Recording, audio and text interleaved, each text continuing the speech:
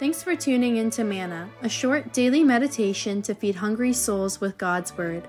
These episodes were prepared by ordained ministers for a radio broadcast called Voice of the Church and are now republished by the Reformed Perspective Foundation, a Canadian charity that applies biblical truth to the issues of our time. Here's today's serving. Well, hello, listener, and welcome to another episode here at Voice of the Church. My name is Pastor Daniel Ventura, and today we continue our February series in Hebrews 11, in our topic, the race of faith. And today we'll be looking at what faith in action looks like, and we'll be looking at the life of Abraham to explore this. And I want to read a little bit of Abraham's story here from Hebrews 11, beginning in verse 8. Here we read in Hebrews chapter 11, verse 8, "By faith Abraham obeyed when he was called to go out to the place which he would receive as an inheritance, and he went out, not knowing where he was going. By faith he dwelt in the land of promise, as in a foreign country, dwelling in tents with Isaac and Jacob, the heirs with him of the same promise. For he waited for the city which has foundations, whose builder and maker is God." Well, I think all of us can feel a bit homesick from time to time.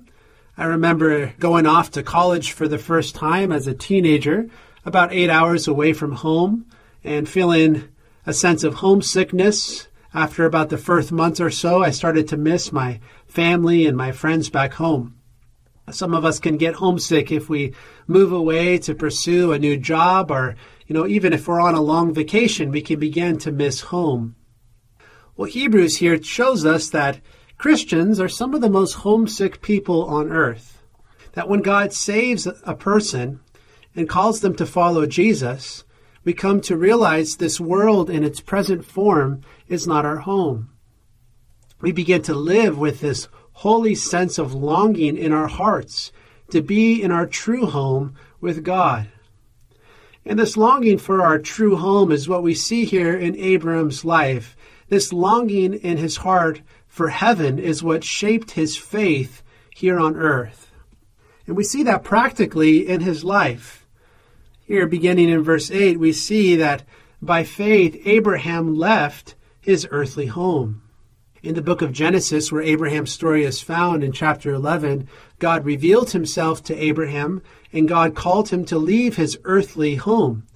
And he obeyed God's voice, and he stepped out in faith. And God made two promises to Abraham. He said to him he would make him to dwell in a land that would be given to him, and that he would make him into a great nation. And so Abraham left his home. He left that place of comfort and familiarity in order to follow God. And he left not even knowing where he was going, Hebrews says. His friends and family might have asked him, "Abraham, where are you headed?" And his response, "Well, I don't know, but I've met God, and I must follow him." This is the beginning of Christian discipleship. When Jesus calls us to himself, we are called to respond to that in faith. When Jesus was here on earth in his earthly ministry, he called many disciples to himself. And when his word went out, we read in places like Luke 5, verse 1, they brought their boats to the land, and they left everything and followed him. See, when we truly come in contact with Jesus, we leave certain things behind. People might begin to ask us, "Why are you not living like you used to?" And the answer is similar to Abraham. "Well, I've met God, and I've been giving up now my old ways."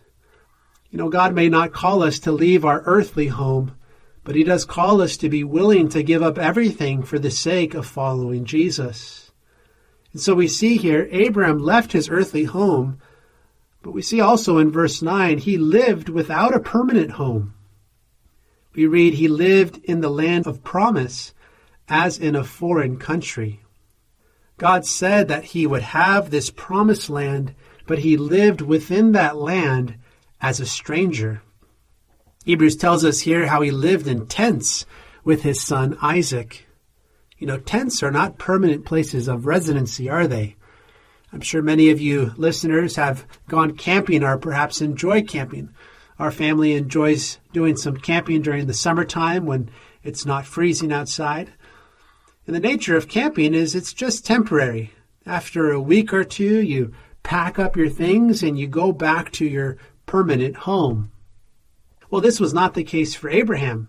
He lived in various places in tents with his family. It was an unstable life. It was a difficult life. He didn't have any permanent roots. He didn't have a place to call home. Abraham shows us that people of faith have a pilgrim identity on this earth. In verse 13, Abraham calls himself a stranger and pilgrim on the earth. A stranger is someone who just doesn't quite fit in. And a pilgrim is someone who is just passing through. The New Testament writers say that this is the identity of the Christian. We live on this earth, but we live here as those who don't truly fit in all the time. That we want to live faithfully for Christ, our values and our priorities, and even our political convictions at times may not always fit into the culture around us.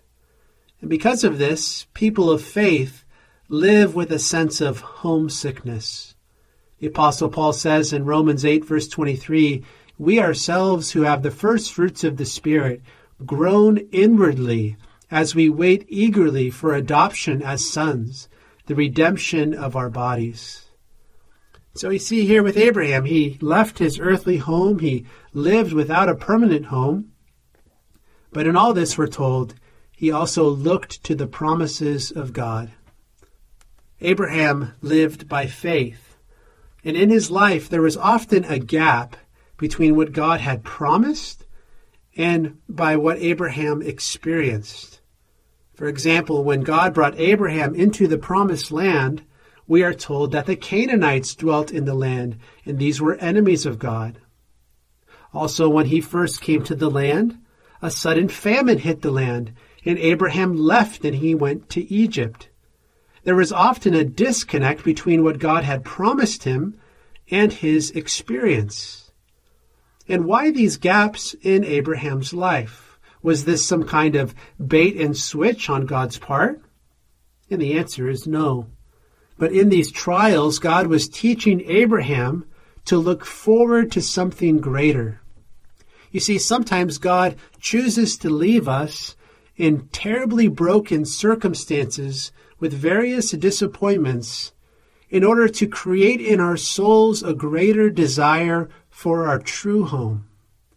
But more than that, God was also teaching Abraham that he could trust him to do the impossible, that salvation would not come by human strength or by human wisdom, but only by the power of God. And so Abraham lived by faith in this pilgrim identity. But Hebrews tells us that this life of faith was worth it. Verse 16 of Hebrews 11, we're told Abraham experienced the faithfulness of God.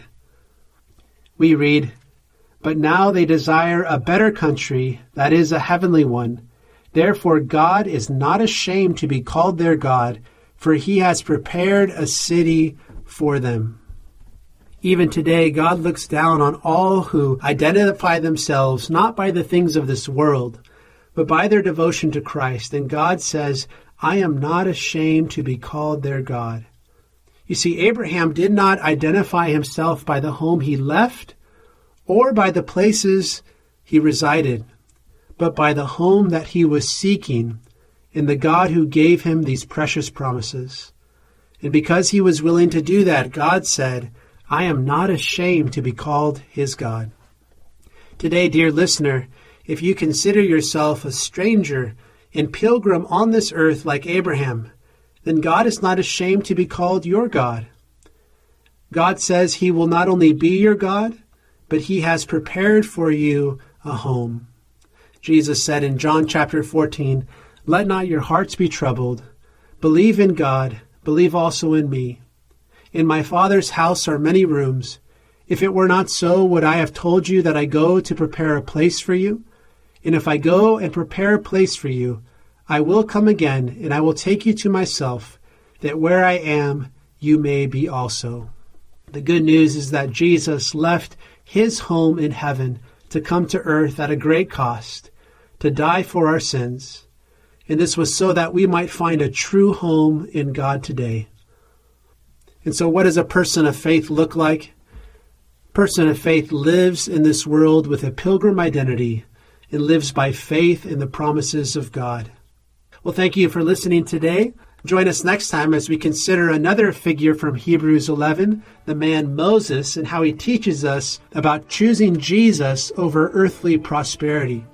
But until then, may God bless you, and may he give you strength to live by faith and not by sight.